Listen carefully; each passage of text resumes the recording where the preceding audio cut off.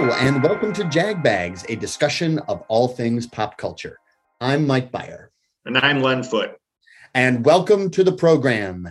You are listening live from the home studios in Woodridge, Illinois, the eerily quiet studios in Woodridge, Illinois. Oboe stuff going on, so she's not home.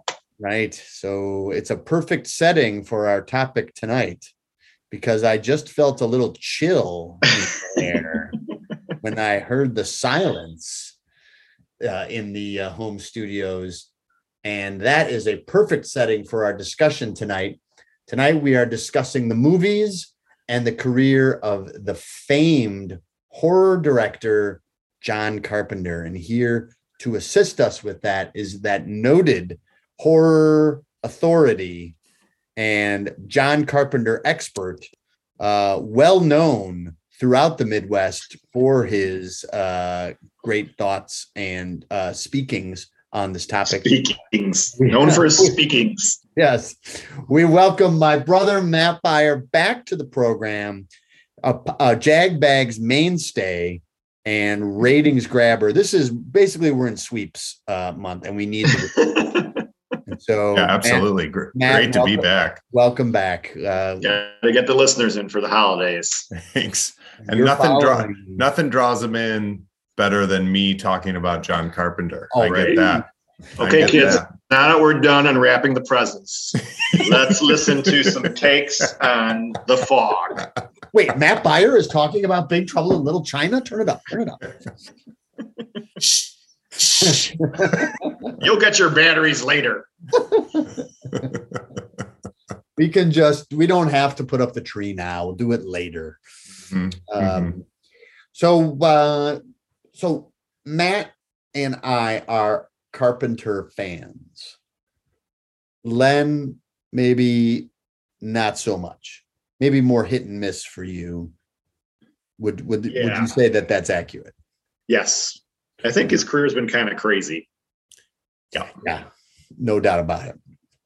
He's had a very interesting career, and I think when he's good, he's very good. And when he's bad, he's at least interesting. So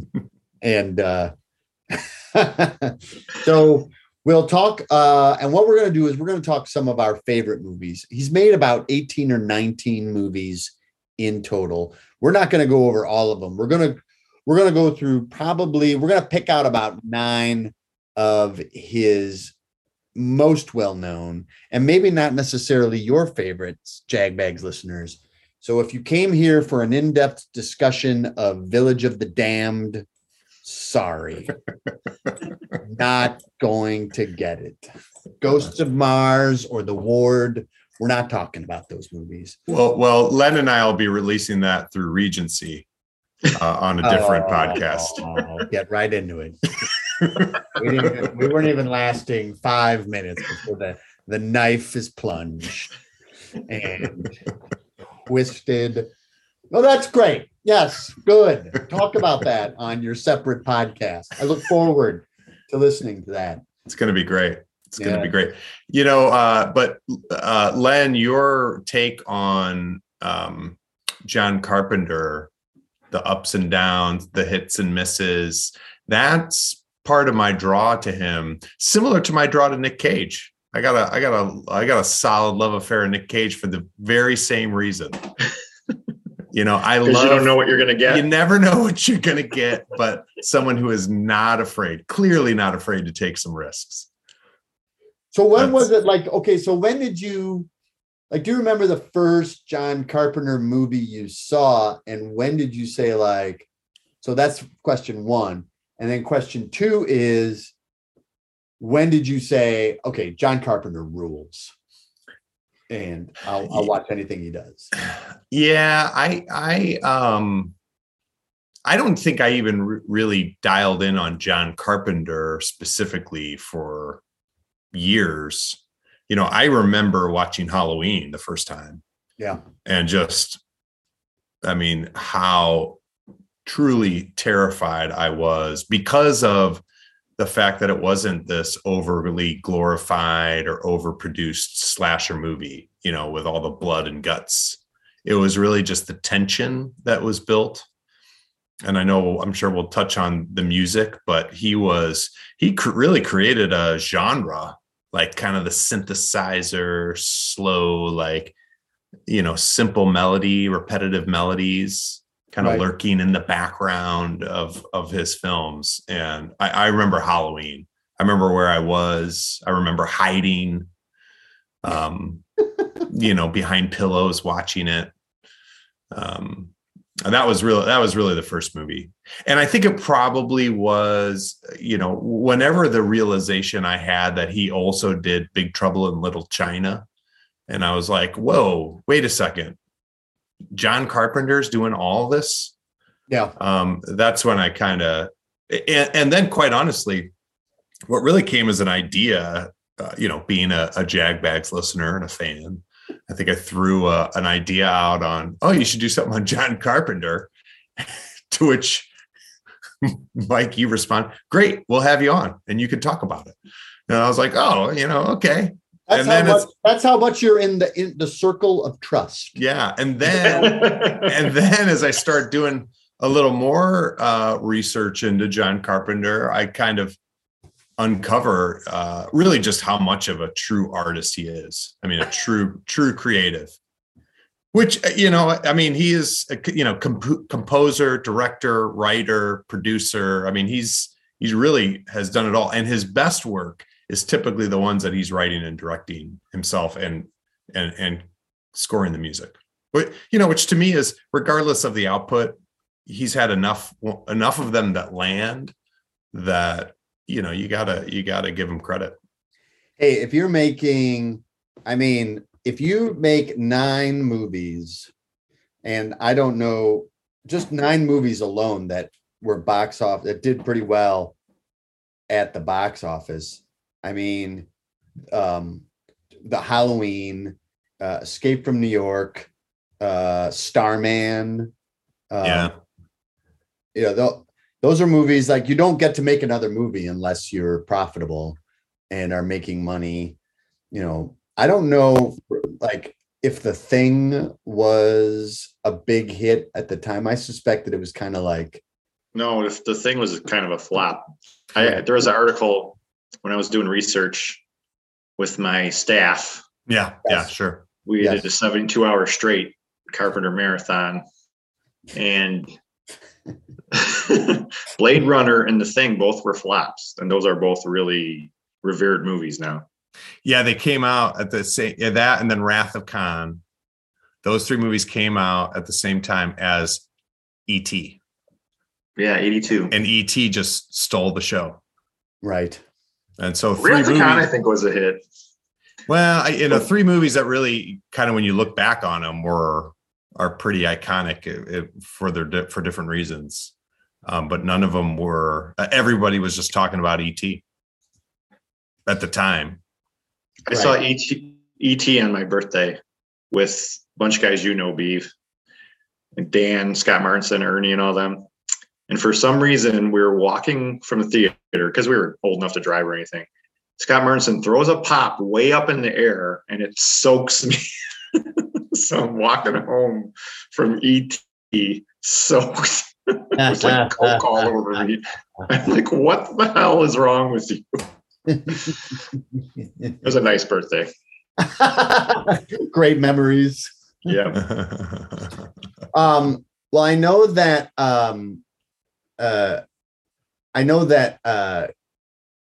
Escape from New York was a giant hit. Mm-hmm. That they cost them $6 million to make, and that movie made $25 million. So that mystifies me. I mean, it's crazy how you know, we'll get into that a little more. So Len, you know, was there like a movie that I mean, did you even like have an opinion? Did you say like Carpenter makes schlocky movies, or, you know, like when did you form an opinion of Carpenter and say he's either this or that? Or have you not really even given his career much thought. No, I've given it. I mean, obviously Halloween. Yeah.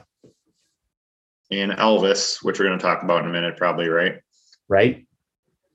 Christine, Starman, Prince of Darkness, Memoirs of an Invisible Man. I'd seen all those. Yep. But like, he kind of disappeared after that, though. So for most of from 76 to 88, he made a movie almost every year. And then he didn't do another movie for 4 years. He kind of dropped out after that. So it's kind of, he's just mainly a director of the 80s. Right. So I don't think there was enough to go on, I guess, because he's got enough, but I didn't have like a strong opinion on him. It wasn't like, oh, if they said this is a John Carpenter movie, I'm going to go see it, because he wasn't even really that active in the 90s. He made some movies. He made, I just don't think they did. He did Escape from LA, In the Mouth of Madness, which is a good movie. I really liked it. Village of the Damned, which went nowhere. Few others. I think there was a Mars movie, and that's what sunk his career. And then he made one more, The Ward. He's made one movie in the last 20 years, and that's The Ward. Yeah, that was like 2000 or something, right? I think 2010. Yeah. And did you guys ever see The Ward? I actually did, without even realizing it was John Carpenter directing it. What'd you think of The Ward? It was everything I expected it to be. I wouldn't say it was horrible, but when now that I realize John Carpenter was behind the helm, had I gone in realizing that, I probably would have had higher expectations and been a little more critical as a result of it, because it was kind of a, like, I know what you did last summer type of flick. Right. And there are like, there are Carpenter touches. He does a lot of like, what I like about Carpenter, and we'll get into it in a little more, but what I like about him as a director, he does these like really slow kind of pans, and that really like builds tension in a scene. Like, he'll start the camera on one end of a room and he'll go very slowly to another, or there's like jump scares. He likes to do jump scares. That's what scares the hell out of me. Mm-hmm. And, so you can see like little touches of Carpenter in The Ward, but I agree with you. Overall, I'm like, not top 10 Carpenter. Yeah. Sure. My thought on Carpenter, same as you, man. I saw Halloween, and yeah, that was scarring. I had to sleep with the lights on, in my bedroom up on the third floor, like they all were on, and I had to check for killers before I went to sleep. Mm-hmm. And that went on for a while. That was the effect of Halloween on me, for sure. And to the point that I was afraid to see Starman, because I was like, it's so scary. Jeff Bridges is going to kill me. Right. Yeah. I mean, you can't trust Karen Allen. You don't know what you've got in those pockets. Two of the most likable actors of all time. No way. I went in. They're going to actually kill me. Went in with my guard up, and but that which is we'll get into Starman some more too. But I really didn't become a fan until I got into The Factory, and there were a lot of Carpenter fans that were like, "Oh, you haven't seen The Thing? You've got to see that movie." Yeah, and I would say he has an ability to create quality out of the absurd. I mean, if you really look at The Thing, I mean, that movie I think The Thing is probably the best movie he's done, because it's complex enough that you've got a lot of, characters. It's that whole paranoia game, like sci-fi paranoia. And they've done that a lot of times over in the years. It's kind of like Invasion of the Body Snatchers. You don't know who's who. I don't know who to trust. Is this really the right person I'm talking to, or is this an alien?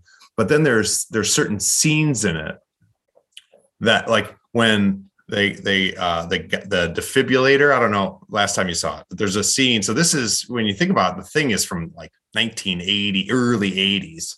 Yep. And there's this doctor who's going to give this guy a defibrillator. And right before the paddles touch, his stomach opens up as a mouth and just bites his arms off. And like in terms of a jump scare, had no idea that was going to happen.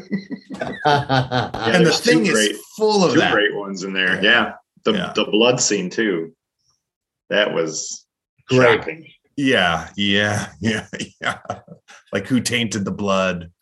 It was, very suspenseful. Yeah. Very suspenseful. And, the paranoia is also, I think it was the best cast out of all Carpenter movies, like just Wilford Brimley, Kurt Russell, Keith David, Donald Moffat.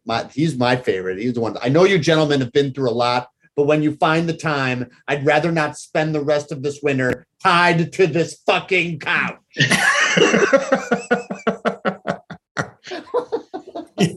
Yeah. He and Carpenter's pretty good with humor. Like he injects an appropriate amount of humor in his movies that I think is kind of Big Trouble in Little China. I mean, what a great movie. What a great movie. Yeah. Well, let's get into it. Let's go into, and what we're going to do, the way we're going to organize this. We got excited and started talking movies right away.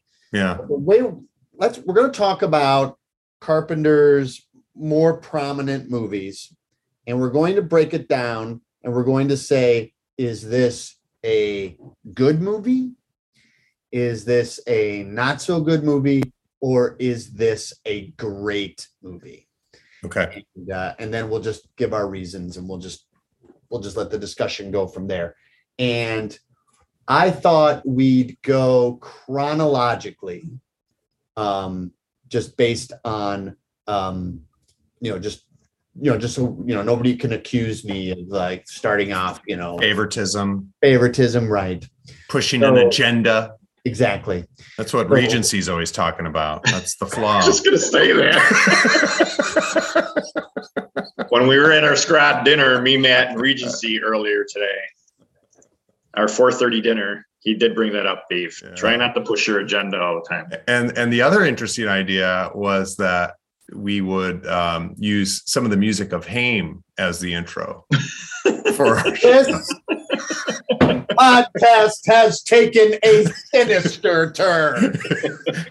Appropriately. I am truly filled with horror at the mention of they whose name will never pass my lips. They should not be hamed. Don't be ashamed. So the first movie is the 1976 classic Assault on Precinct 13. And this is a movie that is about an unlikely partnership between a highway patrol officer, two criminals, and a station secretary, which must come together to defend a defunct LA precinct office against a siege by a bloodthirsty street gang. Written and directed by John Carpenter, starring Austin Stoker and Laurie Zimmer. I love the tagline, which reads, "The gang that swore a blood oath to destroy Precinct 13 and every cop in it." That's the and above it says "A white hot night of hate." It was the original Purge. Oh. So Assault on Precinct 13, also featuring Kim Richards, the Disney vixen. What's our thoughts on Assault on Precinct 13? I'll go first. Yeah. I will call this good Carpenter. I really liked it. I think it's a cut below his best work, but you see a lot of his themes coming out. Isolation. These guys are trapped, and there's the bad guys are outside, and they're trying to get in, and it's also kind of topical, kind of ripped from the headlines a little bit. Cops, bad cops fighting, street gangs, and so and it's basically just an action movie, and I don't think he'd mastered his craft just yet. But as far as like an action movie that moves along, I definitely enjoyed it. Some good kills, good action sequences. Yeah, I agree. I thought it was a good movie, and it's, you'll also notice as we continue to run down the list, John Carpenter has been very successful in getting his movies remade, which Assault on Precinct 13 is an example of, which means he's got all the right elements. And to your point, it's kind of like before he started getting into the slasher horror movies, he really was kind of honing that tension build, which Precinct 13 was successful on. And when he was really, I think his music and kind of his composership was, a big part of that. So I thought it was good. I agree. I thought it was good, but not great. Yeah, I wouldn't put it up in his top tier of films. Len, what's your thoughts on Assault on Precinct? I didn't see that. It sounds like a movie I've seen, but I don't think I did see that one. I mean, it's really, it's pretty, kind of by the books, just kind of an action, more of an action movie than a horror type of flick. But I mean, it moves along, and it's like an enjoyable kind of like pulp kind of movie. Yeah. It's simple. It's a simple movie. It wasn't, it clearly wasn't a big budget, as most of his movies, especially early movies, represent. But it was, I thought it was effective in what it did, using clearly the resources that he had available to him. It's interesting because he talked about, even though it's not really a horror movie, Carpenter would talk about how Night of the Living Dead was a big influence on this movie because they really don't talk. They come from everywhere. You can't kill them. There's too many of them, and they so almost kind of this dehumanized type of invaders. And so even though, like I said, it's not a it's not a horror movie for sure, it's definitely has influences. Yeah, and is a little bit of a cult classic. I mean, as any of his movies that are worth noting have these cult followings, and that certainly falls in that class. Assault on Precinct 13 has a huge cult following. Yeah. All right, let's move on. And then the next movie is, of course, Halloween, and so let's get into that. And we talked about it a little bit. Let's start with you. What's your take on Halloween? Is it Halloween's great. Good or great? I think Halloween's great. Yeah.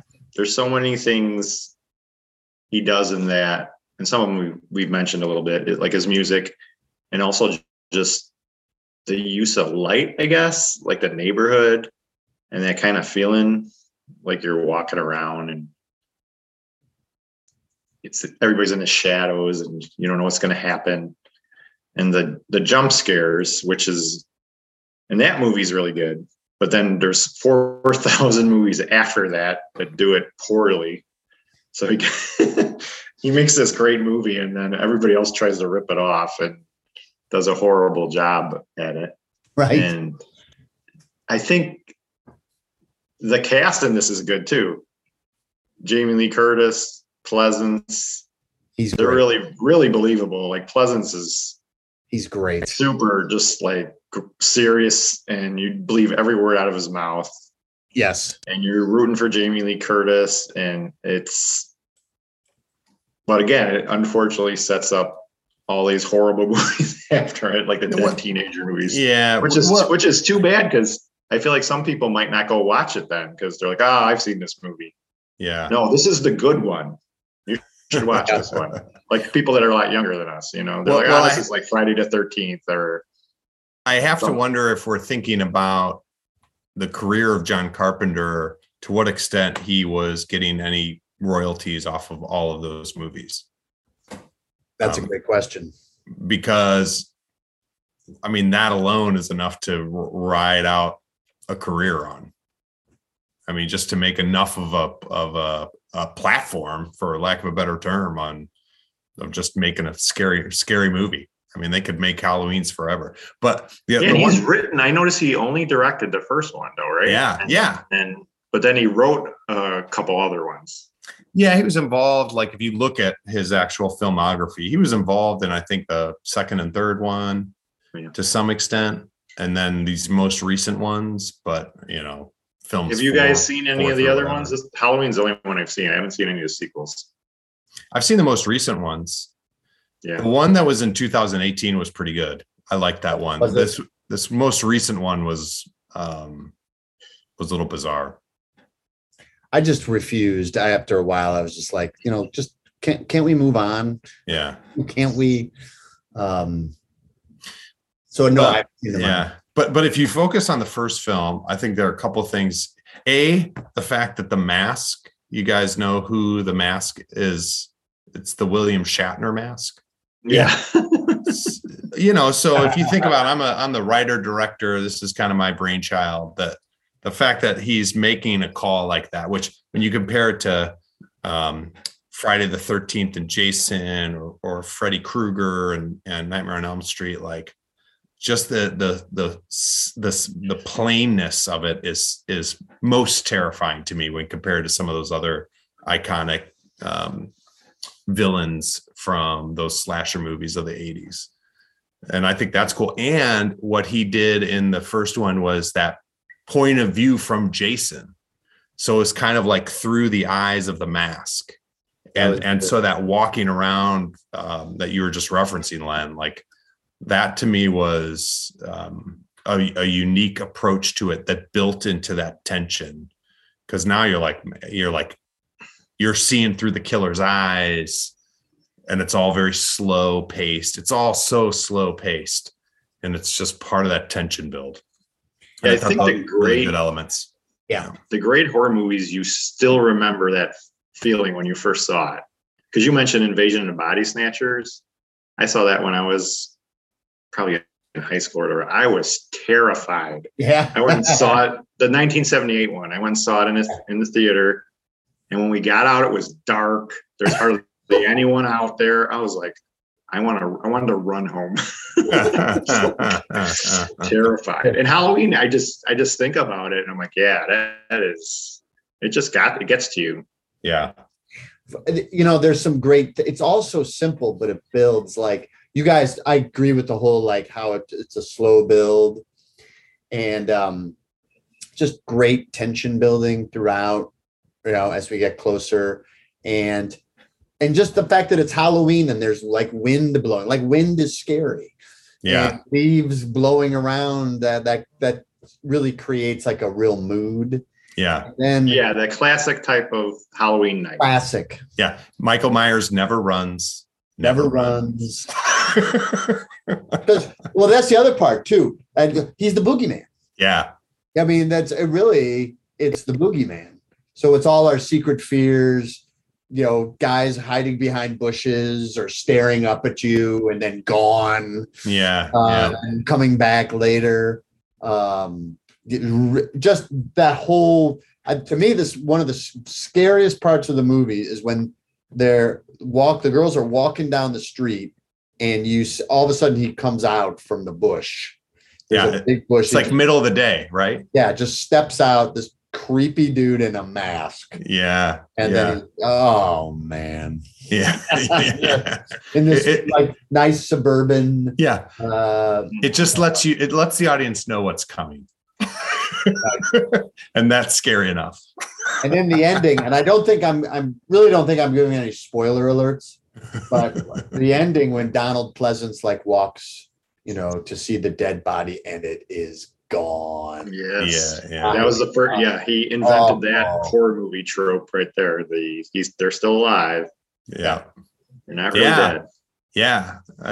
Is that true? I mean, that probably is. He's probably one of the forefathers if he didn't actually invent so. it. I don't know any. I mean, I'm not a horror movie expert, but I feel like he set up so much stuff. With Halloween. I think that is a classic 50s kind of horror movie trope. Because I can't remember the name of the movie, but it was like a 50s movie. And it would say, at the end of every movie, it would say the end. And then there's like a question mark, that would appear next to. And okay, so maybe so in that tradition, but I think you're right. He was influenced by that. I think so. And he just modernized it. That movie cost $300,000 to make. It's amazing. And it made $47 million. It's amazing because it looks so good. Ultimate investment. Yeah. I think Jamie Lee Curtis made like $7,000 or $8,000. Probably. Yeah. Everybody. I think the Pleasance was the most, he made the most money on it, which was like $40K. Because everything is in $1980. Yeah. Or $78. Mm-hmm. In the research that I did with Alex, who is resting comfortably now, I do have an update on Alex, but I don't want to derail the podcast here. That's its own podcast, which I guess I'll do alone. Regency despises Alex. I know. He shakes his cutlery when you mention his name. Right. Knife left hand, fork right hand. Every time. It's always the same thing.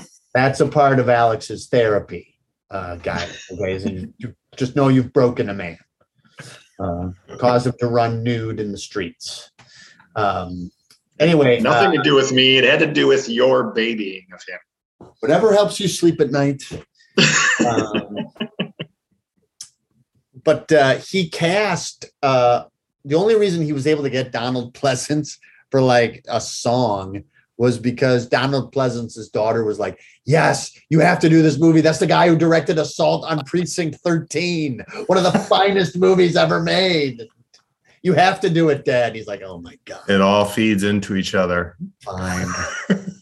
Maybe it was a great movie. Donald Pleasance's daughter thought so. Yeah. Let's move on. The next movie that and we'll pause briefly.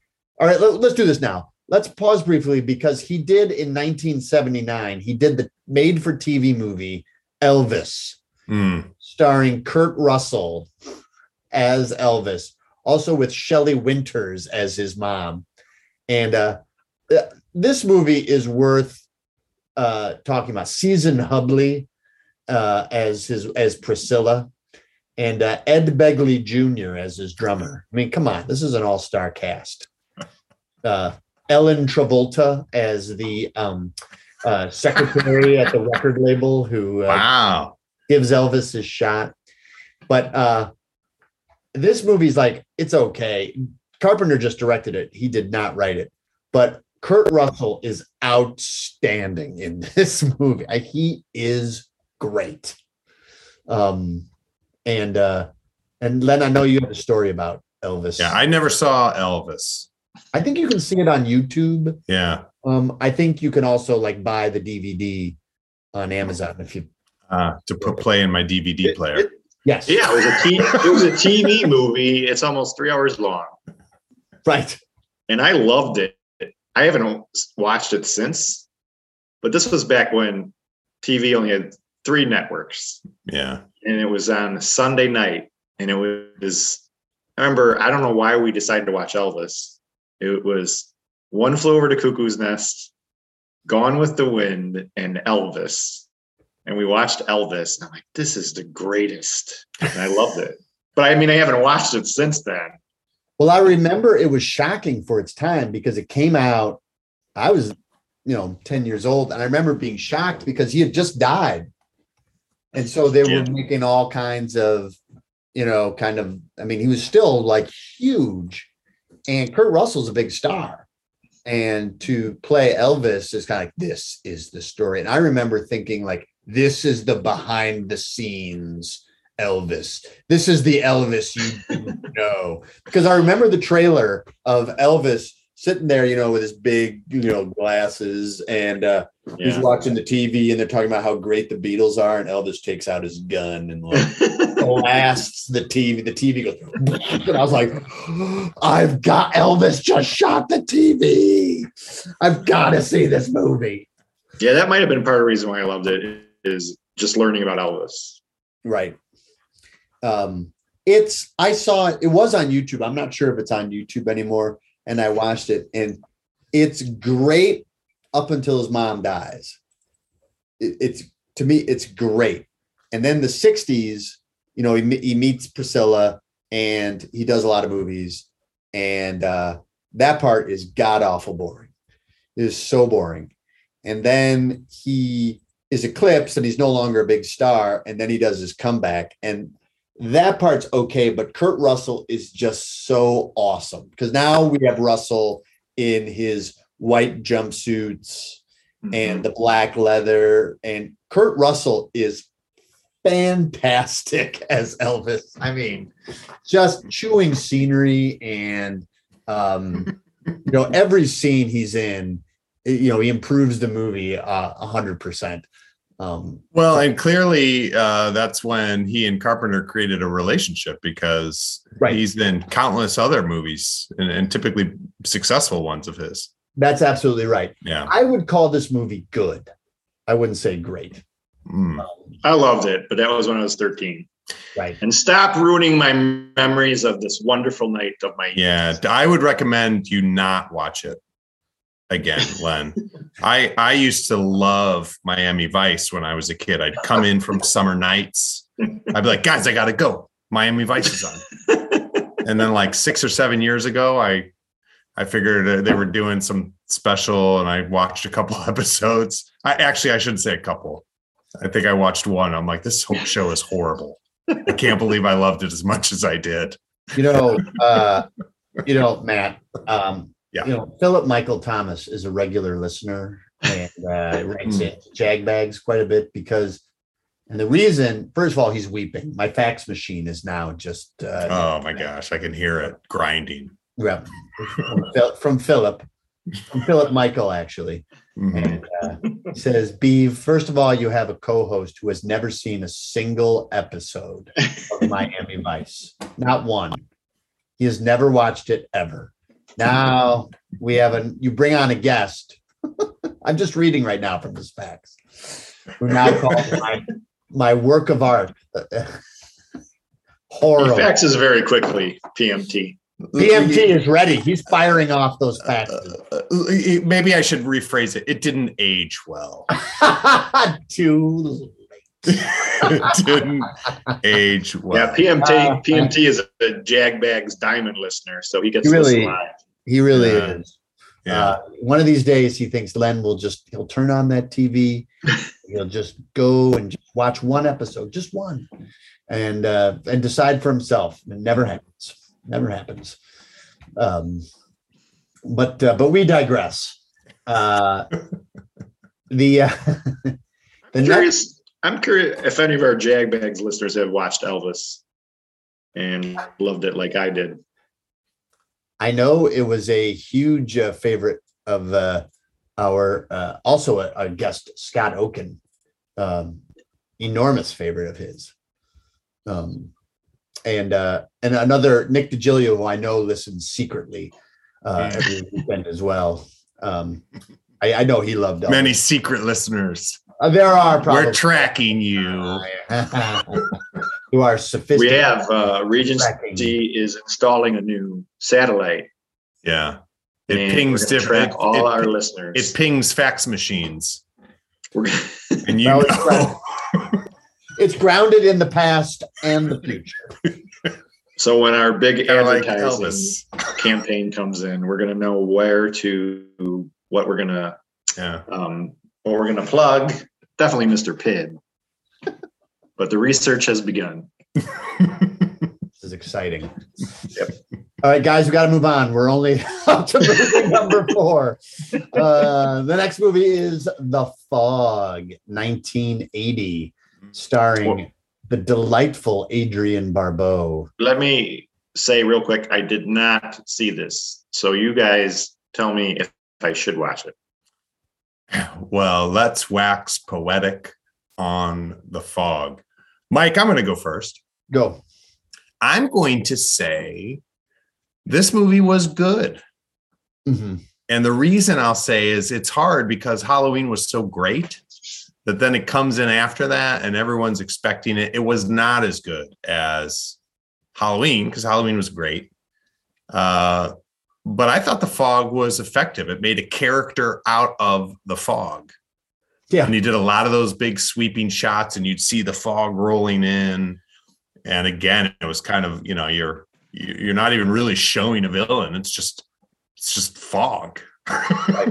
Well, inside are killers with hooks. Yeah. You kind of give little glimpses of them, but they're zombie ghosts. They're ghosts inside the fog, and they. Spoiler alert. Yeah.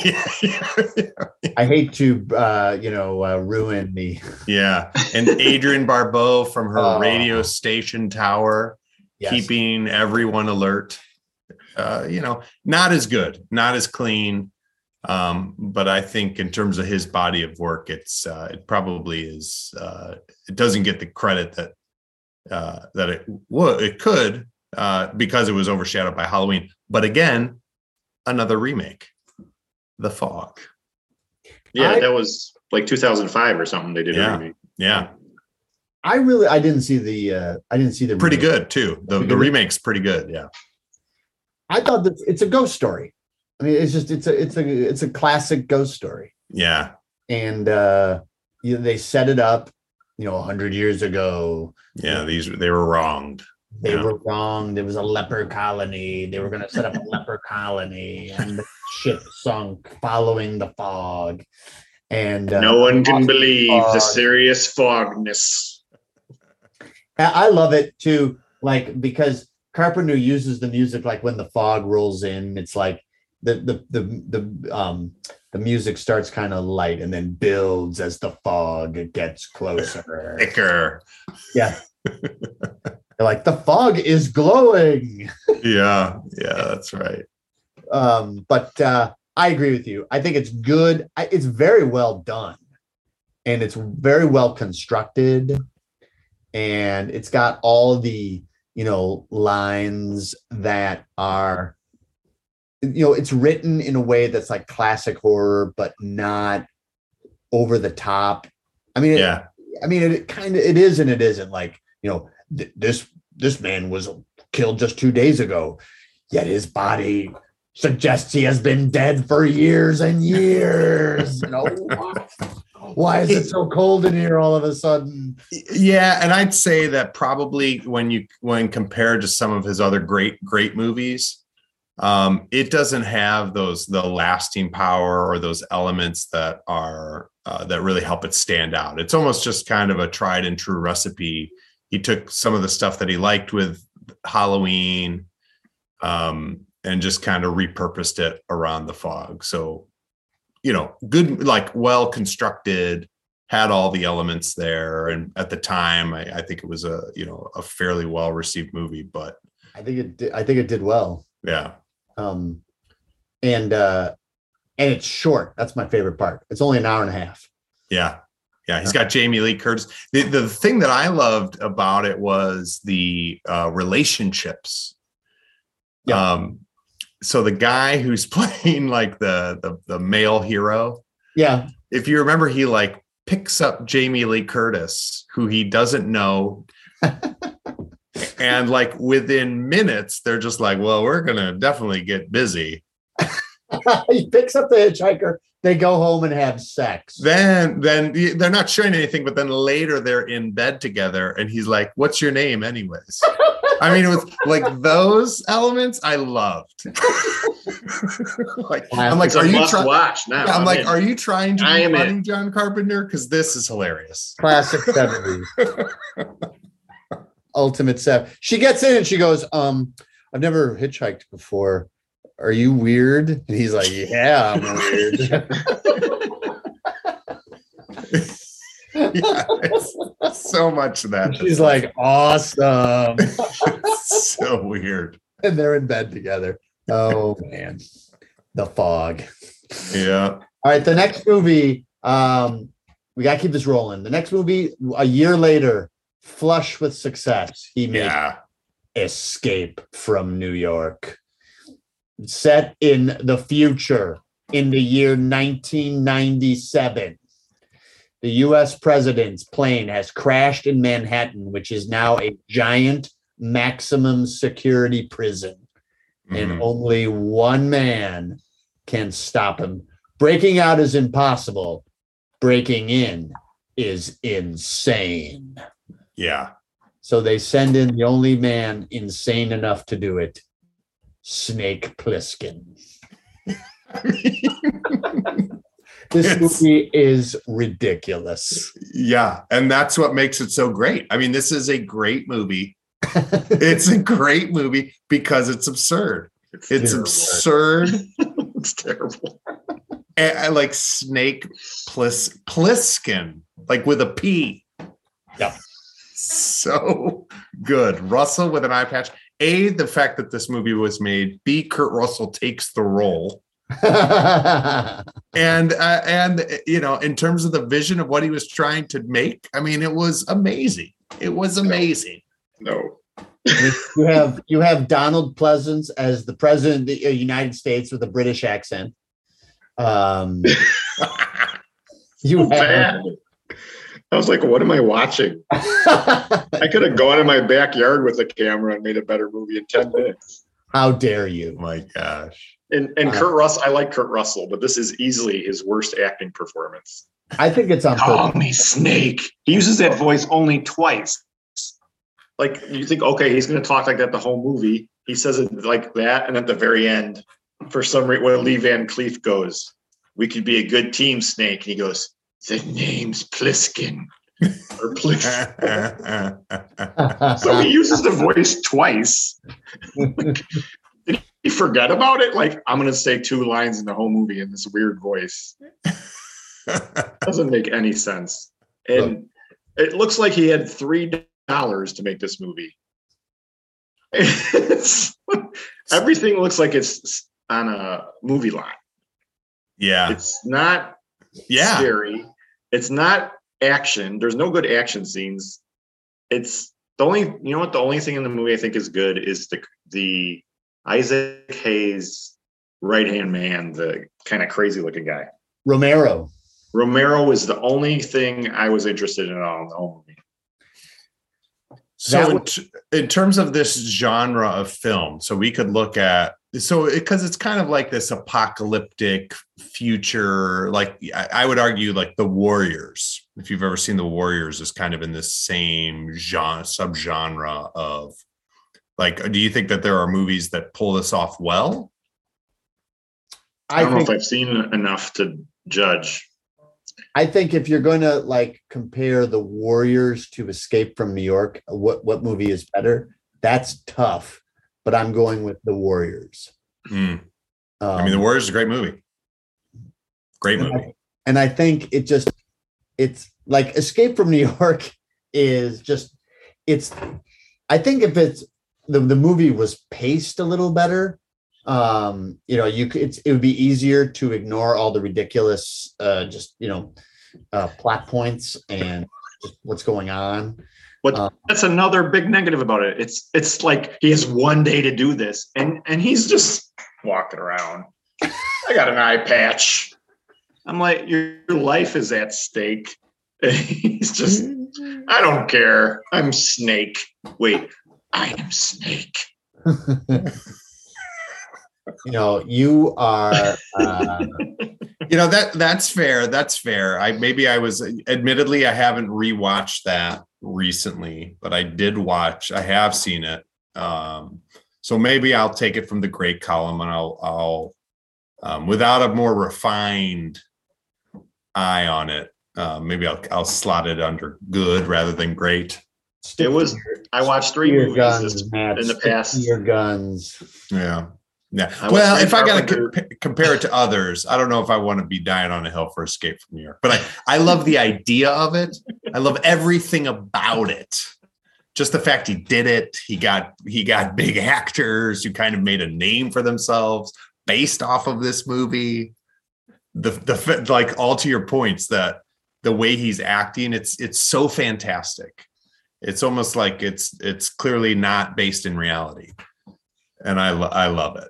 It's bold. I just kept, like I said, I kept thinking, did he have $10 to make this movie? And he's coming off all these success. I mean, he had to have had a good budget for this. Probably better than he'd been used to. That's for sure. Does he have a secret? Did he have a secret drug problem we don't know about? He spent it all on that and said, just film everything in this alley we built for the movie. The budget was $6 million. Yeah, in $1980. That's pretty big. And Kurt Russell loves this. He said of all the movies that he has made over the years, his favorite movie of all time is Escape from New York. So Kurt also has a secret drug problem. And his favorite character that he loves to play the most is Snake Plissken. He says, I can walk around doing my Clint Eastwood impersonation. Yeah, that he does twice. And the rest of the time he talks in his Kurt Russell voice. Well, and he kind of relives that in the Quentin Tarantino Death Proof. Right. But I like the Death Proof. He kind of embodies that same vibe. He's a little more of a villain in that one, obviously, but he kind of slips back into that same type of character.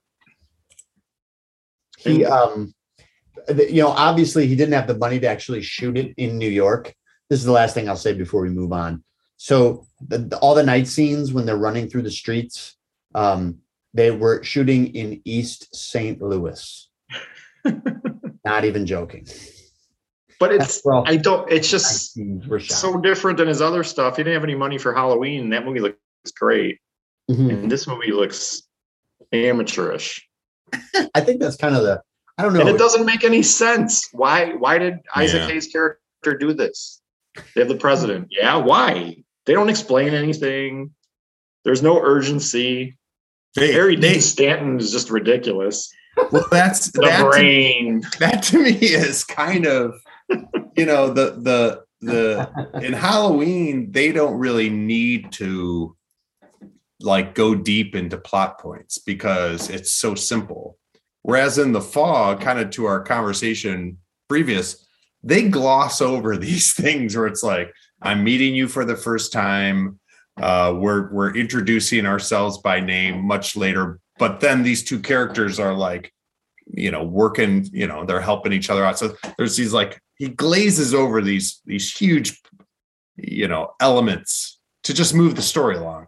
And he's doing that same thing in Escape from New York. It's just a more ambitious film. The last thing I'll say about Escape from New York is that I think it's one of those movies where when I watched it, I was like, I walked out of the movie going, what the hell was that? What did I just see? And then you go. A lot of the scenes remind me of those old. Did you ever watch Space Giants or Johnny Sacco? No. That's what it kind of reminded me of, some of it. Yeah. But it's kind of like you think about it and like, you just think about all the ridiculous things that happened. This like weird Romero walking around going. But at least Romero had some energy. He brought some energy to the movie. Right. But like, Isaac Hayes driving around in a Lincoln Continental with chandeliers on both sides of the, like it's when you think about it afterwards, like you're laughing hysterically And yeah. and Well, it's kind of like that's to me that's the impact of the movie. Yeah. I will say it's I can't believe I say it's great, but it's great. Come on. It's great. I think Beav owes me something for making me watch that movie. That's part of the greatness is when I get It was the last one me and my staff watched. We were sitting there enjoying our refreshments, a handful of almonds and some tap water, and we all agreed that it was not a good movie. You know, many have compared their work environment to New York City in the movie Escape from New York. That's what it's like being on Len's staff. They're good almonds. Let's move on to the next movie from the year 1982, The Thing. Mm-hmm. And we talked about The Thing a lot. I think we can all agree that this movie belongs in the great category. Mm-hmm. Yes, I was very happy I watched it. Yeah. Yeah. And that is a movie unlike Miami Vice that has a timeless element to it. I mean, you can watch it today and because the kind of the alien itself is so fantastic when you see it. Yep. You're not necessarily bound by expectations of what you can do today with CGI versus, because it's just this crazy, gross thing. Yeah. And I think there's a timelessness to it that I would argue it's his best movie. I would actually go as far as to say I think The Thing is his best movie. So you say it's better than Halloween? I do. Yeah. I do because of the storyline and the character involvement and development. And the mystery of it. Yeah, Halloween doesn't have any of that. It's just a straight up. It's just there to scare you, which is perfect because it's a Halloween movie. But that's what makes it's just crazy that he makes this after Escape from New York, which is nonsense. Then he makes this amazing sci-fi, just intense thriller with really good actors and a great script. And maybe it's when he's limited in scope, he's at his best. Yeah. Because that's basically like, there's a term for it where everything's in one room. It's not exactly one room because they do go outside a little bit, but everything's so compressed that, okay, he knows this is the only things I'm working with, and he can focus on everything that's involved in the movie because it was so good. Yeah. I was very impressed. Yeah. Now he did not write that as compared to all the previous movies we've discussed. He just directed it, but yeah, but the direction. I thought it was great for the suspense and everything. And the scenes we talked about earlier, the blood scene and what was the one you said? The stomach when the doctors put the defibrillator. Those are incredible scenes, man. Those are jump out of the seat surprise. Yeah. Right. So you're like on edge the whole movie, and like I said, the performances are so good. They don't give you any hints that they're who's actually possessed by this alien creature.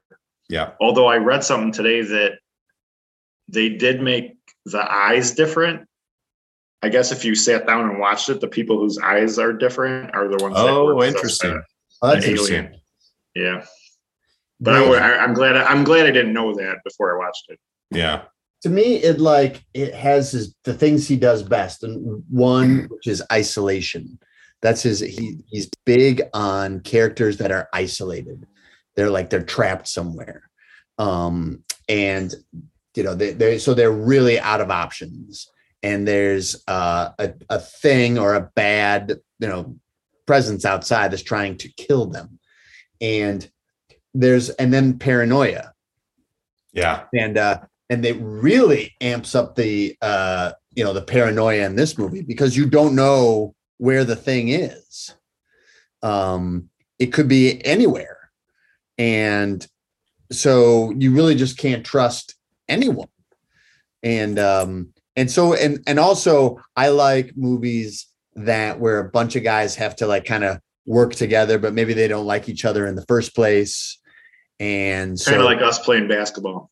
Very much so. Shifting alliances, betrayals, people just, going nuts for no reason whatsoever, throwing a basketball at the other guy's forehead. The same thing. Yes, exactly. But that's all goes into, I'm going to say that Halloween is simpler, so I like it better, but The Thing is like very super close 1A. You know what else is the thing that he does in a lot of his movies is like shifting identities. Right. Yeah. So if you haven't seen The Thing, and I think it's one of those movies that's going to grow in popularity. We saw it at the Music Box on Southport. Declan and I, it was a midnight showing. Place was packed, and it was awesome. And so if we can ever, do that, I hope they bring it back, because I'd go again in a minute. Really cool. All right, the next movie after The Thing was Carpenter's remake of the Stephen King, or his reimagining or imagining of the Stephen King book Christine. It's interesting that one horror giant picks Christine to as his project. Well, he falls into the trap that many, especially in the early days of Stephen King adaptations, it is impossibly difficult to remake a Stephen King book. It's tough. And I agree. And he took a swing, and good for him. But I don't think it was very good. I'd say it was good. I wouldn't say it was bad. Yeah, I mean, if I got to compare it to the rest of his, better films, it did well. Yeah. At the box office, so it was a moneymaker. But I think compared, it just wasn't. It doesn't hold up to his others. I think it's the acting that kind of does them in. I think the acting is not up to snuff in this. I feel like. Yeah. But he does. What I was most impressed with is what he did with the car. I mean, that car definitely looked alive. Yeah. For its time. Because I watched it and I was over the week, and I was expecting the car to look fake, because it was made in '83, and it looked like a monster. Yeah. No, he did. There were some elements to it, I think, that were good, but it wasn't a bad movie. It wasn't bad. I just think compared to his other stuff, I'd probably put it on par with The Fog. Definitely. But it just didn't. It doesn't hold up to me the way that the others do. Right. And that, he did do a pretty good job with the car, but it's still just a car driving around. It's just a really hard story to turn into a film. And I think he probably just was piggybacking on the success of the book. Yep. So he knew he'd have an audience. And of course, if you're in the horror genre, and Stephen King is the premier horror writer of this generation and many generations, he's of course you got to take a swing.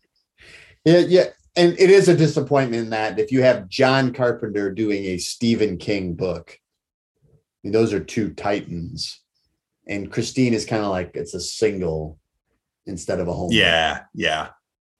And that's probably fair in terms of how I would classify it. So I wouldn't say it was bad. I kind of give it like good is even. I'm like, it was good. It was good. Right. This is another good memories movie for me, because I saw it. We used to go to this theater, the Patio by our house. We just walked there. It was second run, so it was cheap, so we could afford it. And we saw Christine there. So I have good memories of it, because Keith Gordon, the scene where he he goes from this nerdy guy to gets the slick back hair, and he slaps the guy in his face. He's like, "Make me, motherfucker." His whole performance, if I watched it again, I'd probably be like, oh, I don't know. But back then, And the revenge plot. Kind of awesome. Like a good revenge plot. Yeah. I haven't revisited it, just like, what was the other one we talked about like this? Elvis, but good memories of Christine. You would say it's good? Yeah. Let's move on to his next movie, which is a total departure, Starman, starring Jeff Bridges and Karen Allen. And basically this is about an alien which takes the form of a young Wisconsin widow's husband and makes her drive him to his departure point in Arizona. But I don't think it is a departure, though. I don't think it is. It's nicer. Mm-hmm. But again, it's like this new identity thing. This alien takes a different type of identity. It's just nice. It's not. He's not a malicious alien. Well, he learned from his failings in the box office with The Thing that audiences didn't want an evil alien. They wanted a nice alien because E.T. stole the show. So he figured he'd dip his toe into that water. I loved Starman when I saw it, probably when it came out in '84. Have you guys watched it recently? No. I haven't. Did you like it when you first saw it? Loved it. Yeah. Yeah, I loved it too. Not having any idea that John Carpenter was the director when I watched it. Yeah, I wonder if it holds. I keep with all of his movies. I'm like, will it hold up? Do these hold up? Yeah. I mean, The Thing obviously does, but I had never seen The Thing before. Yeah. Sometimes I want to see it because most Carpenter movies hold up for me. Yeah. And they hold up. Sometimes I'll show, them to like, for like kids or nephews, and they dig it too. And they go in very suspiciously because it's me recommending it. Not like saying, oh, that was good. And wait, he liked it and I did too. Right, exactly. What's wrong with me? Yeah. You almost, I mean, as far as I would think it would hold up. Yeah, as far as things like this for me, I'm always scared to watch it because I don't want to ruin the memory of how much I liked it back then. Yeah. But Jeff Bridges, and I still remember the scenes where he's basically learning how to be a human being, and like Karen Allen's helping him and everything, and I love both of them. So I'd be shocked if I didn't still like it. I would be too, and I'd meant to say it's one of those movies that like I don't want to like revisit it because what if I don't like it? Yeah, that's your biggest risk, right? Anyway, so I think we're all saying that Starman. I say Starman is great. What do you guys? Yeah, I think that's fair. Okay, the next movie from 1986, and here's where things are going to get controversial. Mm-hmm. The movie is Big Trouble in Little China, starring Kurt Russell as a rough and tumble trucker clashing with an ancient sorcerer in a supernatural battle beneath San Francisco's Chinatown. Mm-hmm. Starring Kurt Russell, the great James Hong, and Kim Cattrall. Yeah. This movie is great. Amazing.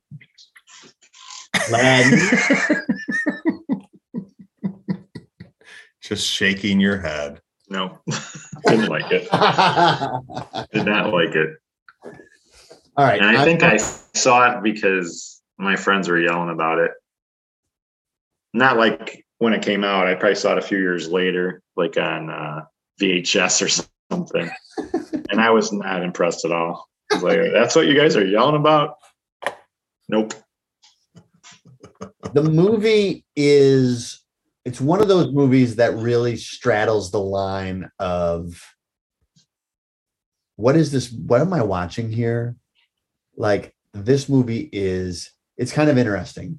And then for me, it then went to what is this movie? This movie is terrible. And then you just keep going, you're like, no. But I'm having so much fun. So much fun. This movie is amazing. Yes. This movie is. I'm like, what? You should do a rewatch and do I the did. running dialogue and your running monologue.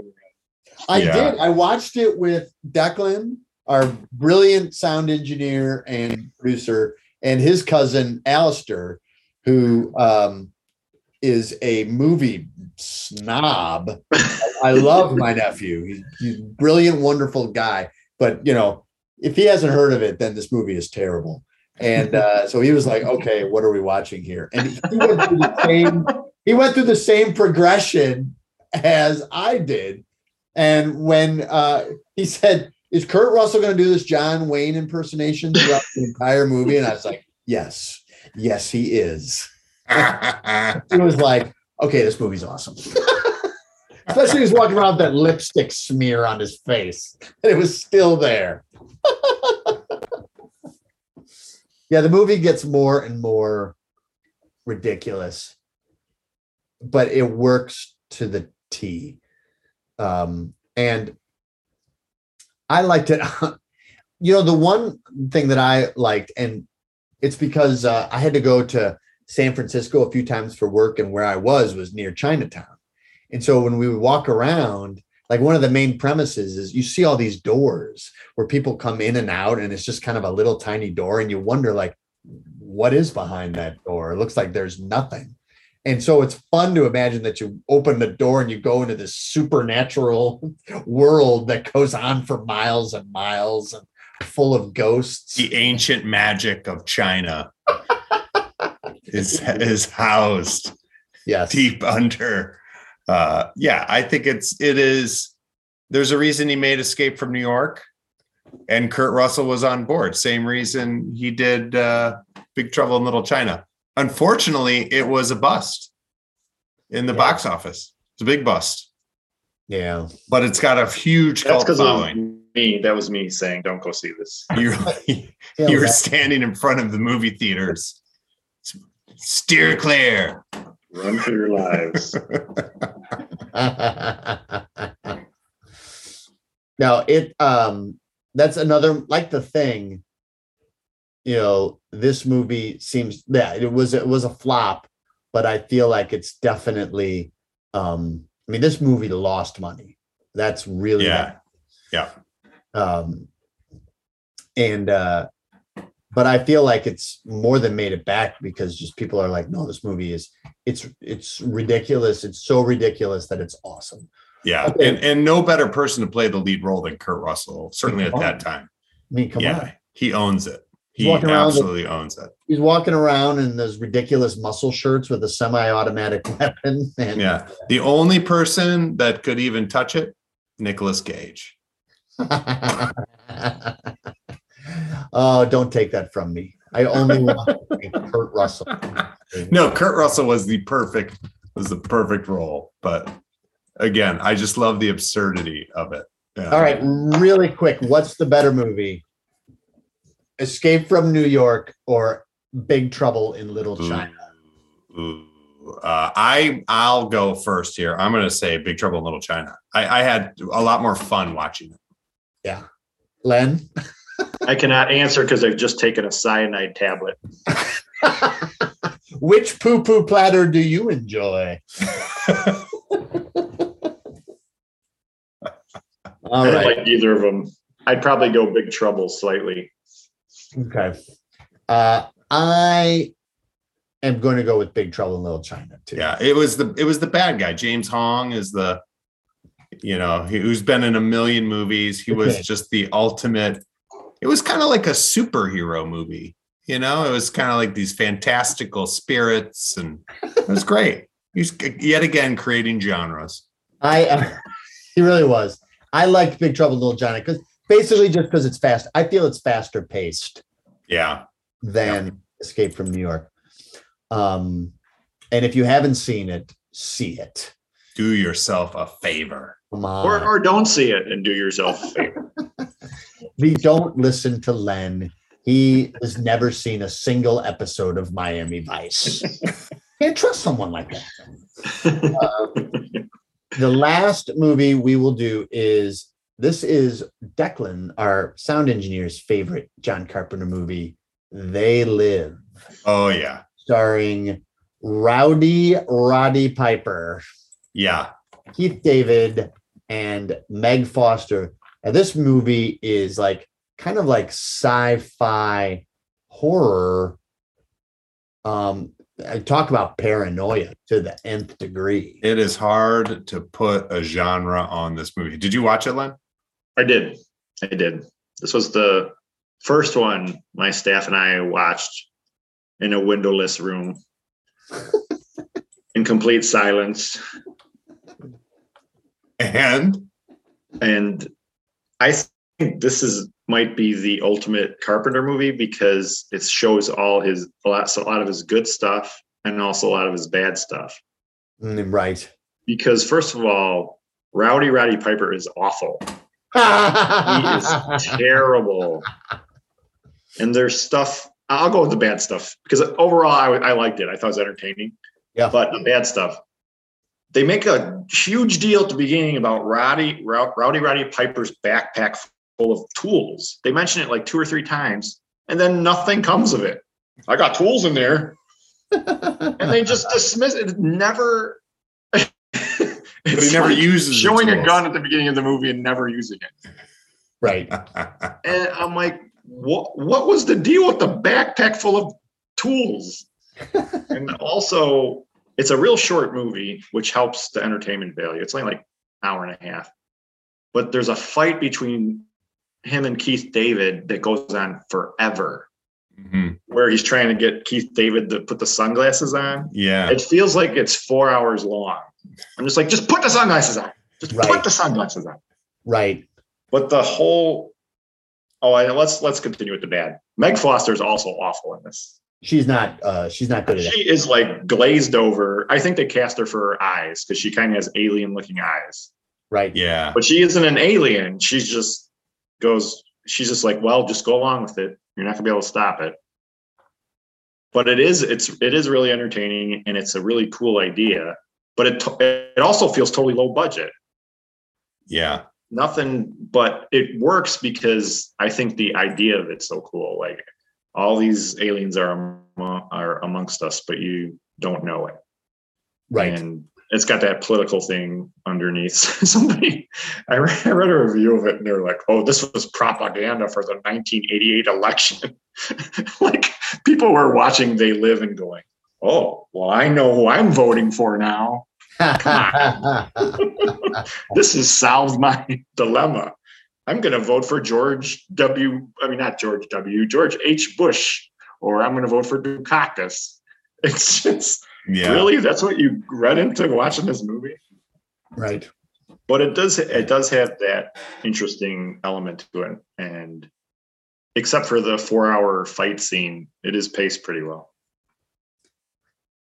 Yeah, I think the movie kind of loses its way a little bit. Once the glasses are discovered and he knows that these are aliens and he's trying to get Keith David on board, it kind of loses its way all the way to the end, I feel like. Because before it was like, oh my God, this is like terrifying and depressingly timeless. And then just kind of falls apart towards the end. So when I was first watching it, I was like, this is a great movie. This is a great movie. Yeah, it kind of fell apart. So it went from great to good. Yeah. But it's like a 3-star movie. Yeah. But it's a good entertainment and it's got something to it. I agree. And of all his plots, of all the movies, like this is the one that could be made tomorrow. Yeah. And, as far as the subject matter. Yeah, it's like V, what later became V. Remember the television series V? Yes. That was Among Us. So they're much. friendly. It's fine. Oh no. Yeah, but I think it has these like overly simplified concepts, like, oh, just put on these sunglasses and suddenly you see everything. Like that's all it is. But the world's been living, under the covers of this the whole time. there's no better person to star in a movie. Like, it's got this big idea behind it, but he executes it in his typical simplified manner. All the elements that you find in an Escape from New York, like Roddy Piper is a ridiculous hero. He's ridiculous. But did you know that he had a backpack full of tools? Yeah, but that's that's part of like the movie he's trying to create. Like, I feel like it's all very intentional, because he's delivering this experience that is, he's not trying to overcomplicate the plot with, rich characters development. That's not John Carpenter's MO. It's never his thing. I feel like Rowdy, he's always holding the sunglasses, like, make sure the camera gets it.